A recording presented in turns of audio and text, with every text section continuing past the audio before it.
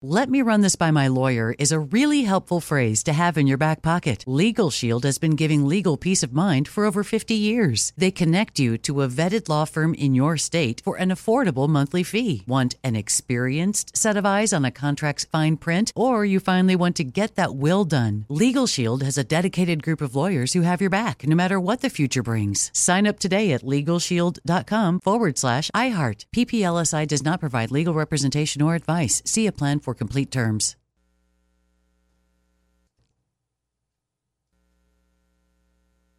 Open a limited-time 11-month certificate at Kemba Financial Credit Union. At 5.25% APY, it's more than triple the national average, plus it's a safe and secure way to grow your money. Visit your local branch or kemba.org/cd for details. Offer expires May 31st, 2024. APY equals annual percentage yield. Restrictions apply. $500 minimum and $250,000 maximum deposit. Advantage status required. Comparison based on bank rate average. Federally insured by NCUA. Hey everyone, it's Ted from Consumer Cellular, the guy in the orange sweater, and this is your wake-up call. If you're paying too much for wireless service, you don't have to keep having that nightmare. Consumer Cellular has the same fast, reliable coverage as the leading carriers for less. And for a limited time, new customers receive their second month free when they sign up and use promo code MONTHFREE by May 31st. So why keep spending more than you have to? Seriously, wake up and call 1-888-FREEDOM or visit consumercellular.com. Taxes, fees, and other third-party charges will apply. See website for additional details. With every CBD product claiming to do something different, it's nearly impossible to decide what's best for you. Lazarus Naturals pioneered the farm-to-front-door model of transparency, where they handle each step of the production process to ensure quality, potency, and consistency. Scannable labels allow you to see the test results of your hemp batch, so you can be confident in the safety and quality. Visit LazarusNaturals.com today. Lazarus Naturals, committed to improving your life as well as the world around you. Not available in Idaho, Iowa, or South Dakota. Yeah, that is our new time. We're on from 1 to 4. So if you missed the show, check out the iHeartRadio app. You can download the podcast. All 3 hours will be there.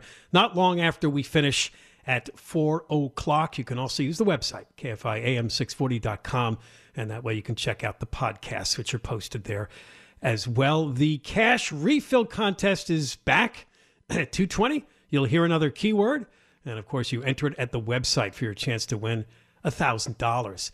We are not letting go the story concerning the murder of the Riverside County Sheriff's deputy. We had the Sheriff Chad Bianco on earlier this week to talk about the fault of a judge giving a 3-striker bail. Hard to believe.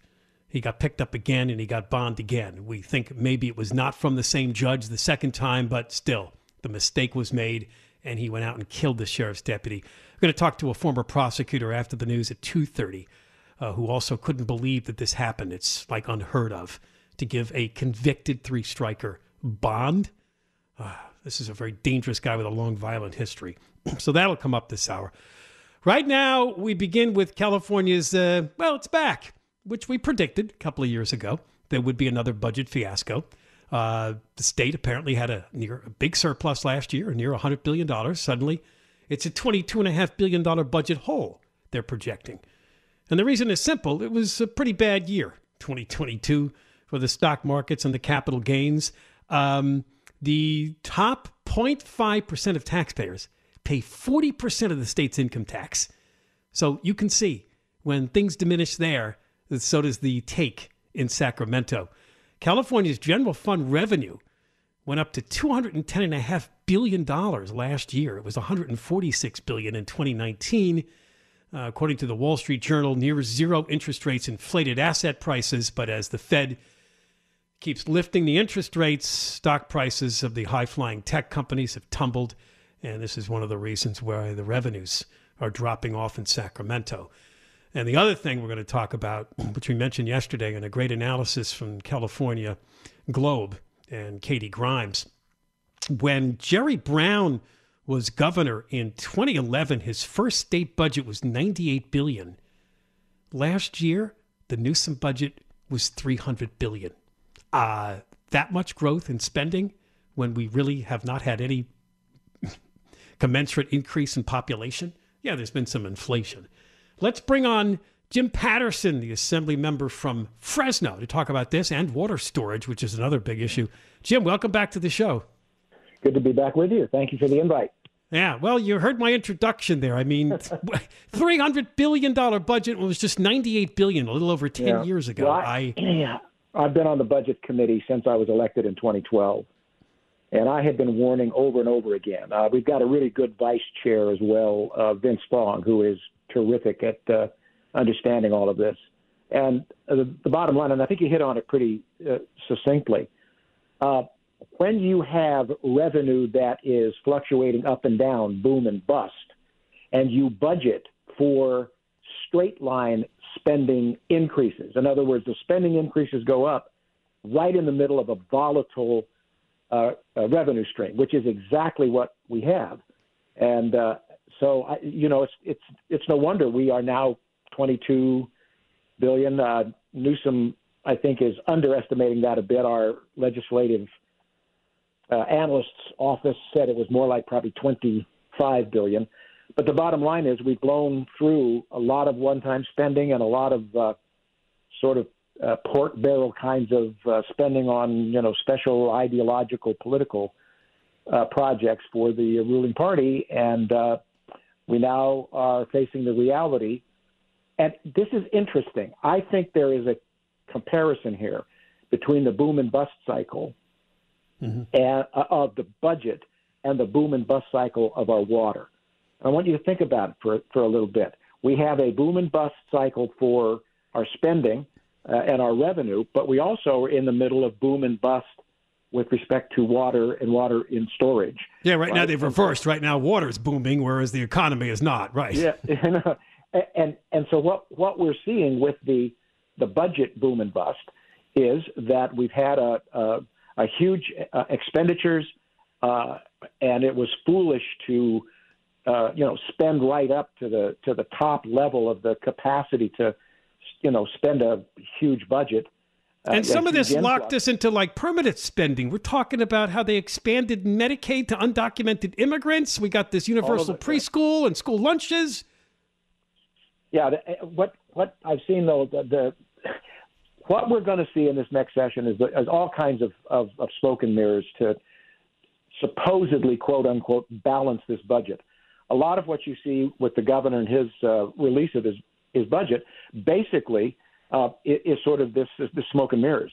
And so he'll borrow from a fund over here and then promise to pay it back over there. And then he'll use some one-time money over here to try to pay for something. Well, what about the tax word? Is that going to come up? Well, the Democrats always like to figure out ways to raise taxes. I don't think I don't think there really is an appetite necessarily, and I don't think they're going to get to 2/3. And we've got a bunch of new people in the legislature kind of getting their feet wet. And the last thing I think these new members want to see is a crisis with respect to funding and having to cut here and there. And yet we're going to be forced to do that. So, but again, this shuffling around of accounts where they borrow from one thing and promise to pay back somewhere else. In the decade I've been on this budget committee, I have rarely seen them pay back the funds that they borrowed. Oh, they're going to steal more gas tax money? That was one of their good tricks. Yeah, that's one of the ways. Yeah, one of the ways they did it. Yeah. And so here you have this demand and supply problem. And what do? In essence, we are doing with our budget by spending what the state of California does with water in its reservoirs. We are letting it just flow out, go away, use it all up, and then we have no water, and then we have limited budgetary resources in the state of California. Why? Because we are sending water out the ocean in huge numbers, and we are sending money out into the to the state of California when we really can't back it up with accountability over whether or not it's doing anything for homeless or whatever. Can you hold on, Jim? Because I want to talk about the water part of this, because I know you're getting into that. You guys had a news conference today to talk about more water storage. All right, so we'll get into that next. This is Assemblyman Jim Patterson, the Republican from Fresno. And, of course, as you heard, he's right there on the Budget Committee. And we're talking about California's horrible budget numbers, which could be a $25 billion deficit. But on top of that, they did hold a news conference today to talk about the need for more water storage. And I'll talk to Jim about that when I come back, because it was almost 9 years ago when the state of California voters passed a measure for more water storage, and nothing has really happened. And we'll talk about that. Your chance at some money is immediately coming up next. You're going to hear a keyword. You follow the instructions, you could win $1,000. John and Ken Show on KFI AM 640, live everywhere on the iHeart Radio app. My guest is Assemblymember Jim Patterson, the Republican from Fresno. We talked about the colossal California budget, $300 billion. It was just $98 billion in 2011. Think about that. And we're losing people. Population down to around 39 million. The other issue that we're going to get into now, of course, is water storage. Jim, even my family members who live more on the East Coast were saying, well, then put out some rain barrels. Figure out what you have to do to collect more of this water, because it's atrocious in California. There was a measure passed in 2014 for more water storage, but not much has been done there. So talk about what you guys mentioned today. A bunch of Republicans had a news conference to try to point out the need for more water storage.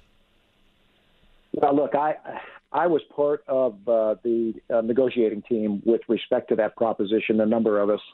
And as I got into it more and more, I had to recognize that water bond was a whole lot of smoke and mirrors. And here we are, 10, 12 years later, and we haven't built one single new storage. We haven't increased any storage.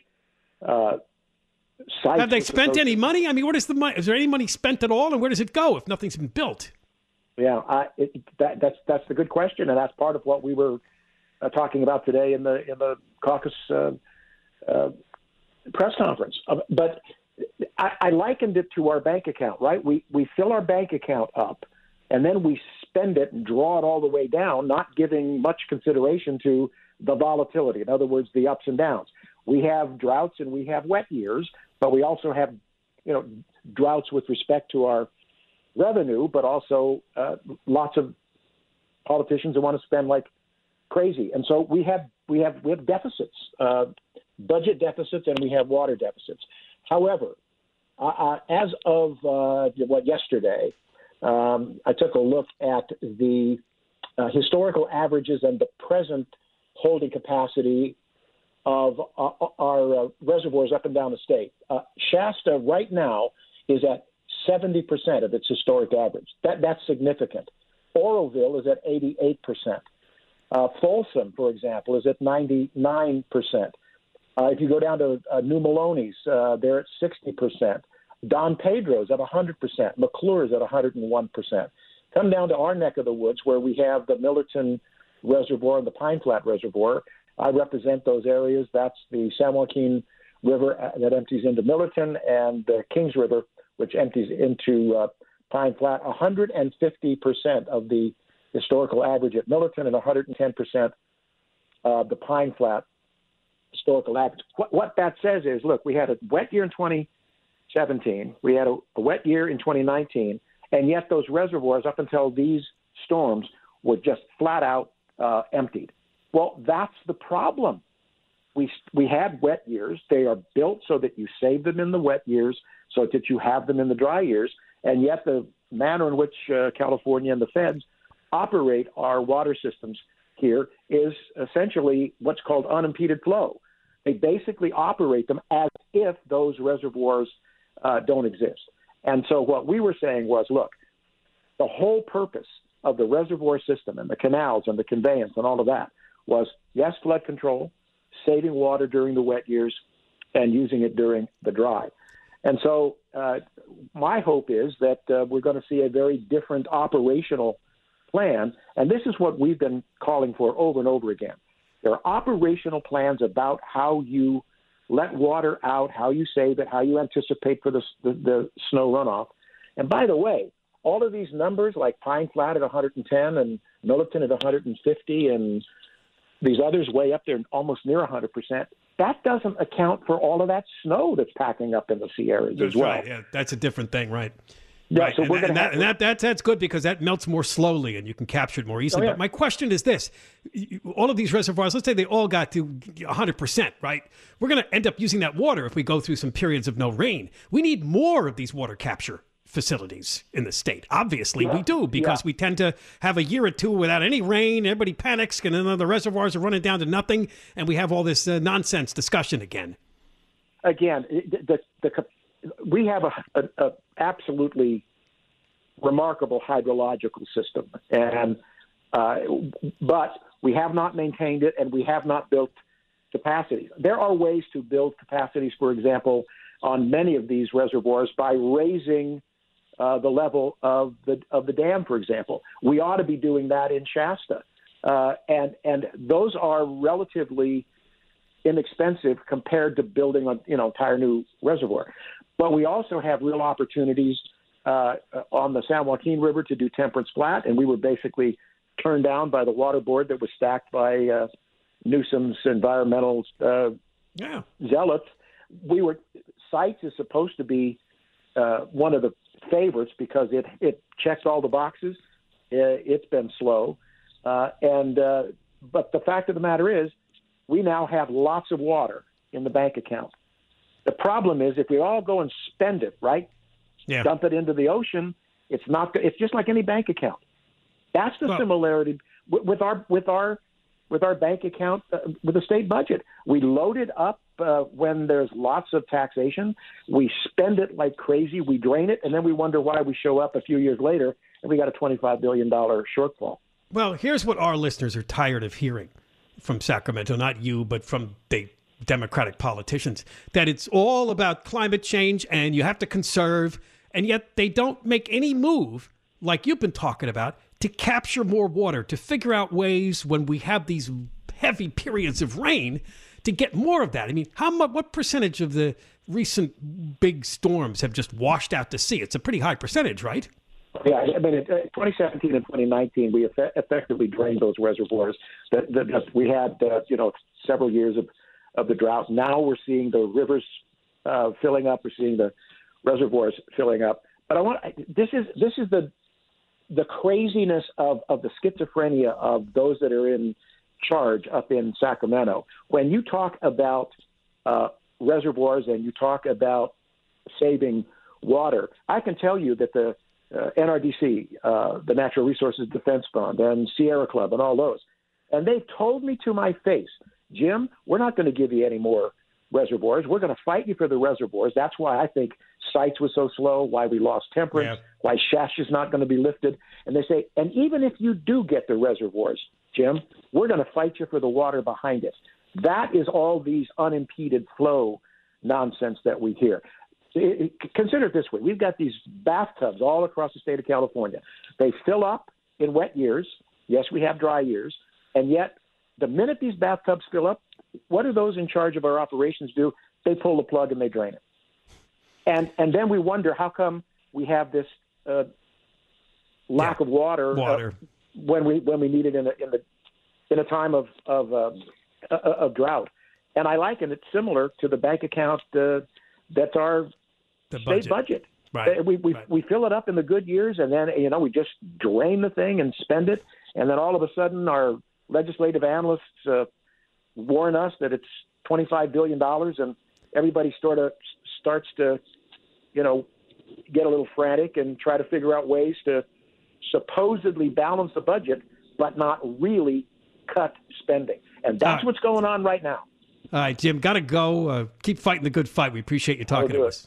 All right, thank you. Yeah, Jim Patterson, Republican from Fresno, on both the ridiculous California budget and, of course, the fact that we don't have enough water storage. I mean, I keep saying, just build more water storage. That was the idea of the 2014 ballot measure. If the reservoirs get full, right, they can't take on any more water, you got to have more water storage units to take advantage of these heavy, heavy rain and snow periods. More coming up. John and Ken, KFI, AM 640, live everywhere on the iHeart Radio app. The Moist Line returns to the show tomorrow during the 3 o'clock hour now, 3:20 and 3:50. Our show is now on from 1 to 4, but you can always check out the podcast at KFIAM640.com or the iHeart Radio app. You can leave a message for the Moist Line using that iHeart Radio app, the microphone icon, or just call up the toll-free number, 1-877-MOIST-86, 1-877-664-7886. We return to the story now of the Riverside County Sheriff's Deputy Isaiah Cordero, who was shot to death on December 29th by a three-strike felon who was out on bail. This is hard to believe.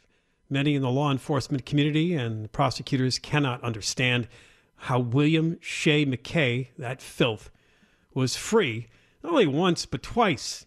He got himself bail after he was convicted in a three-strike case. A long criminal history, I think dates back to like 1999 for this violent man. Everything that three strikes laws were designed to be about. This guy is the profile of that, and he should not have been free. And not only was he free, he missed a court appearance, he was picked up again, he was again given bail, and then ultimately he was pulled over by Deputy Cordero, and he shot the deputy, drove off, but they thankfully caught up with him and killed him. One of the people we're going to talk to now has a quote that stood out in a LA Times story from over the weekend. In my 30 years as a defense attorney and prosecutor, I have never heard of a third-strike felon awaiting sentencing getting out on bail and then being arrested while out on bail and being released again. That quote is from Dimitri Gorin, a former LA County prosecutor. He's going to come on the show now to talk about the case. Dimitri, welcome to the John and Ken Show. Sure. Thank you for having me. Yeah. Well, elaborate on that quote. I mean, you were amazed at this too? You haven't seen this happen with this man's criminal history? Yes. Typically, after a trial, if the defendant is found guilty, 99.9% of the time, he's remanded. You saw that in the Harvey Weinstein case. He stayed in custody. You saw that in another recent conviction with Tory Lanez here in Los Angeles. He was convicted. He was remanded into custody. And so here, where you have somebody with a significant criminal history to be granted bail after the court found him guilty of a violent offense is very unusual. And obviously, I wasn't in the courtroom. I don't know all the circumstances, and hindsight is also 20/20. But in the total, all the facts you just described before I came on, it really shows the system failed here. This guy should have been in custody, and wherever the errors happen, it's very unfortunate, and it's tragic that a deputy died. It's just a major tragedy in this case. Let's talk about the basics of getting out on bond. The idea is the risk to public safety, is it not? Yes, that's one of the considerations, but those factors are significantly different, not just in a regular bail case, but after a conviction. So once a court or a jury find you guilty, again, you're remanded. That's usually how things go down. So because I wasn't in the courtroom, I'm not sure what the dynamics were in that court where the judge made an exception and let him out on bail, which is, again, highly unusual when somebody's been found guilty, especially with a significant criminal history. Yeah, and it was Judge Kara Hudson out of San Bernardino County that actually found McKay guilty of the three-strike case. It wasn't a jury. She found him guilty. Right. He waived his right to a jury for some reason, which is also highly unusual. And from what the news articles reported, he represented himself, which is also highly unusual. So you have all these dynamics that unless you're in the courtroom, it's hard to know. Maybe the judge felt some empathy for him. I know there was some evidence that came out that the accuser in this case had her own criminal record, so maybe there was some questions of credibility about her. I want to say I wasn't there, but the judge must have had some sympathy for him to set bail. I don't know what her factors were. I don't think she kind of balanced the dangerousness aspect. She didn't make a record of why she's letting him out. She just determined because she found him not guilty of the kidnapping and found him guilty of the lower offense of false imprisonment that he's entitled to lesser bail. I believe that was her calculus. But technically, he should have had his bail revoked. Again, 99.99% of the time, that's what a judicial officer does following a conviction of guilty. Yeah, as you mentioned, he was found guilty of falsely imprisoning and threatening a woman, receiving stolen property, and leading police on a high-speed chase. This happened in November of 2021. That's what Hudson convicted him of. But it seems like, and you implied it, The victim in this case is a woman who was facing federal charges of smuggling drugs into the U.S. from Mexico. So it could have been a case where the judge thought, well, yeah, I'm finding him guilty, but seriously, the person that he kidnapped has her own problems. And I don't know if she felt sympathy for McKay or what, but didn't think of it as serious public safety threat. I don't know. Exactly. I think whenever there must have been, again, I'm only trying to read the tea leaves here, some question about this woman's credibility in the judge's mind that, hey, this person has her own criminal situation. Maybe there was some sort of drug thing going on between them. And when that goes down, maybe it's two druggies fighting over drugs. I don't know what the judge thought, but she didn't, she obviously didn't buy the whole story of kidnapping.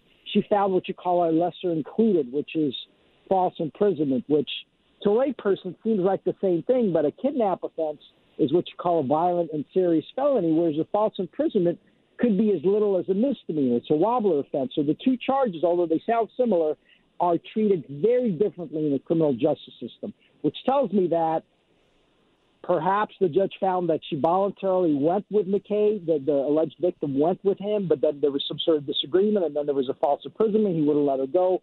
Again, it sounds like I'm just kind of splitting hairs here, but the two charges are completely different in terms of how you would get punished in the justice system.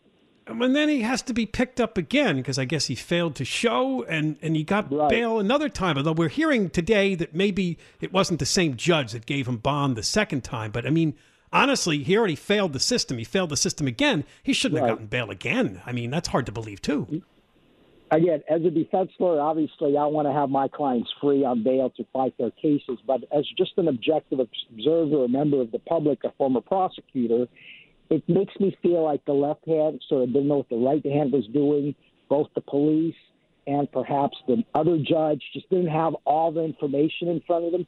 And that does happen. It does happen because the system has a lot of cases. San Bernardino, I believe this was either San Bernardino or Riverside, they have a huge number of files. And so oftentimes I'll go to court for my own clients, and like we had a court date today. We went to court, nothing was filed. The client had been ordered to be there. The district attorney has not yet received the paperwork from the police. So it's not unusual that the prosecutor doesn't make a timely decision because the police don't submit the paperwork timely. Here, I guess the drug lab receipts hadn't been received. The drugs hadn't been tested on his new case. And so that's not atypical. What is atypical is that, the judge may not have all the information, and then the DA doesn't have all the information. It could be a different prosecutor. And so you do have these failures in the system. It's not uncommon, but it's uncommon. It's unusual here because he was already pending sentencing. That's what's unusual. So how is he still out? That's unusual. All right, Dimitri, thanks for talking to me. I appreciate it. Sure, anytime. Thanks for having me. Have a great afternoon. You too. Former L.A. County Prosecutor Dimitri Gorin also has acted as a defense attorney, and he is shocked, too, that a man that was convicted by the judge of a third strike was given bond, was out on bail. And then when he absconded, he was picked up again and given bail, perhaps by a different judge.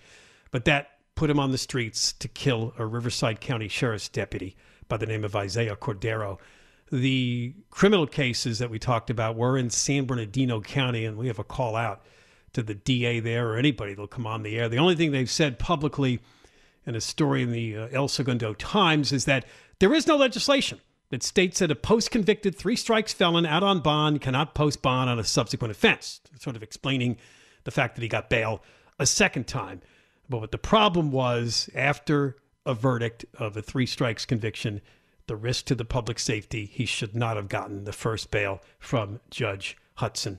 More coming up on the John and Ken Show, KFI AM 640. After 3 o'clock, Alex Stone is following for us the Bryan Kohberger story. He made a court appearance today, and of course, he's accused of killing the 4 college students who attended the University of Idaho, stabbed to death in their rooms in a very rowdy party house. And he'll tell us what happened. Particularly, he showed up with cuts on his face, suspicious cuts. All of this coming up, and we'll tell you what would be the future for Kohberger in court right after the news at 3 o'clock. Well, this story, Deborah Mark, could be a warning for you. Yeah, what is it? Because I know you favor these things, right? You love your manicures and pedicures and such. I do. Well, watch out. Here comes cancer.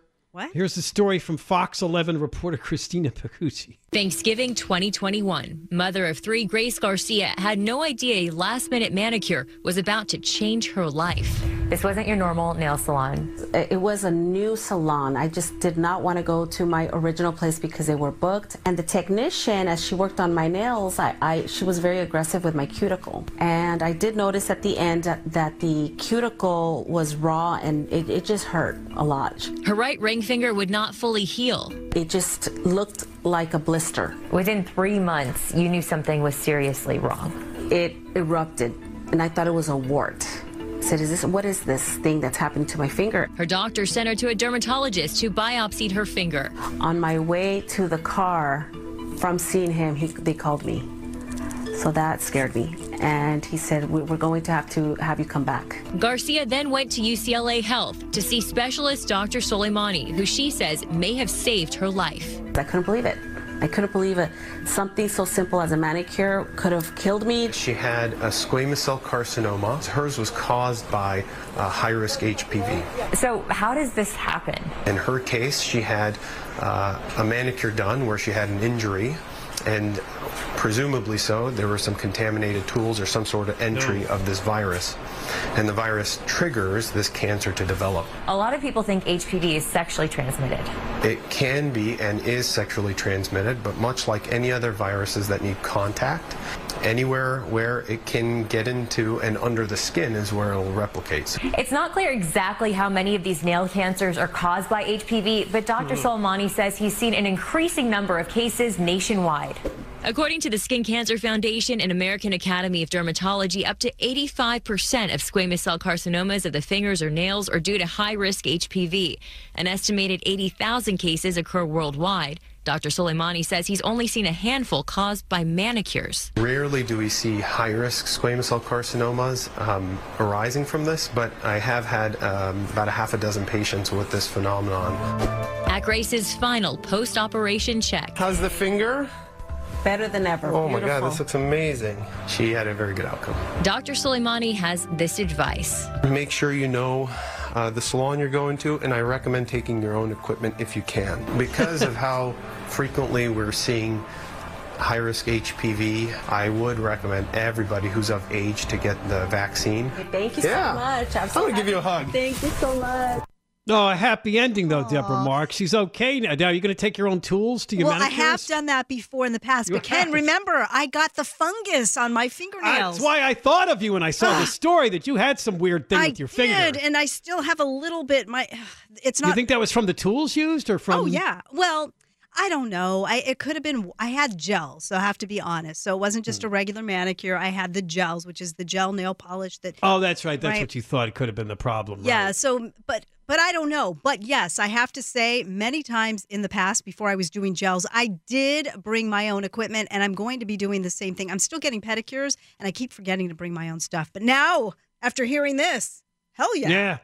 Yeah. I mean, it's rare, but when you go to these places where they share the tools, everybody else who's been in there, if they don't clean them properly, they're supposed to be there could cleaned, be something sterilized. What do they use on your nails? What kind of tools are they? Like little, how they pick the. Well, they use a nail file and a cuticle. What's it called? I have COVID brain here. Where they push curved or something? Yes, or like yes. They're stainless steel products. Right, they're trying to get the gunk out of your nails and clean them up. Exactly. Yeah, but if they don't, because sometimes when I'm even at the hair salon, I look and see like the combs and the scissors they use on me. I'm like, they have this vat where they put them in to supposedly disinfect them. But I'm like, there was one time I went and there was this smell. I think it was coming from the comb, and I'm like, you sure you clean that? Or I don't want somebody's lice. I know. On my head or whatever smell that is in that. Dandruff. Yeah. So this woman said it could have killed her. That's it's a rare case, but it's something to think about for all you people that have to have your little nails done and I guess the pedicure too could be a problem. Oh yeah, right? it's the same thing. Absolutely, they use the same tools. I just wanted to add another scare to your list of things to be concerned about that keeps you up at night. All right, coming up next, there was a court appearance in Idaho today for the man who's accused of killing the 4 college students. This weirdo, Brian Kohberger, will tell you how it went down with Alex Stone, ABC News for KFI. Also coming up this hour, Palmdale fights back. The Palmdale City Council is concerned that Los Angeles is going to send their homeless their way to the desert, and you'll see what they did. Johnny Ken, KFI AM 640, live everywhere, the iHeartRadio app. Deborah Mark with the news now. Open a limited-time 11-month certificate at Kemba Financial Credit Union. At 5.25% APY, it's more than triple the national average, plus it's a safe and secure way to grow your money. Visit your local branch or kemba.org/cb for details. Offer expires May 31st, 2024. APY equals annual percentage yield. Restrictions apply. $500 minimum and $250,000 maximum deposit. Advantage status required. Comparison based on bank rate average. Federally insured by NCUA. With every CBD product claiming to do something different, it's nearly impossible to decide what's best for you. Lazarus Naturals pioneered the farm-to-front-door model of transparency, where they handle each step of the production process to ensure quality, potency, and consistency. Scannable labels allow you to see the test results of your hemp batch, so you can be confident in the safety and quality. Visit LazarusNaturals.com today. Lazarus Naturals, committed to improving your life as well as the world around you. Not available in Idaho, Iowa, or South Dakota. "Let me just run this by my lawyer" is a really helpful phrase to have in your back pocket. Legal Shield has been giving legal peace of mind for over 50 years. They connect you to a vetted law firm in your state for an affordable monthly fee. Want an experienced set of eyes on a contract's fine print? Or you finally want to get that will done? Legal Shield has a dedicated group of lawyers who have your back, no matter what the future brings. Sign up today at LegalShield.com/iHeart. PPLSI does not provide legal representation or advice. See a plan for complete terms. When you have health insurance, it's easy to forget about your out-of-pocket costs. That can be a lot of money. But are your bills accurate? It's estimated over 50% of medical bills contain errors. HealthLock can help. HealthLock technology securely connects with your insurance and flags any overbilling, wrong codes, and fraud. You can even have HealthLock work on your behalf to get money back from select past bills. To date, HealthLock has helped its members save over $130 million. To save, visit healthlock.com today.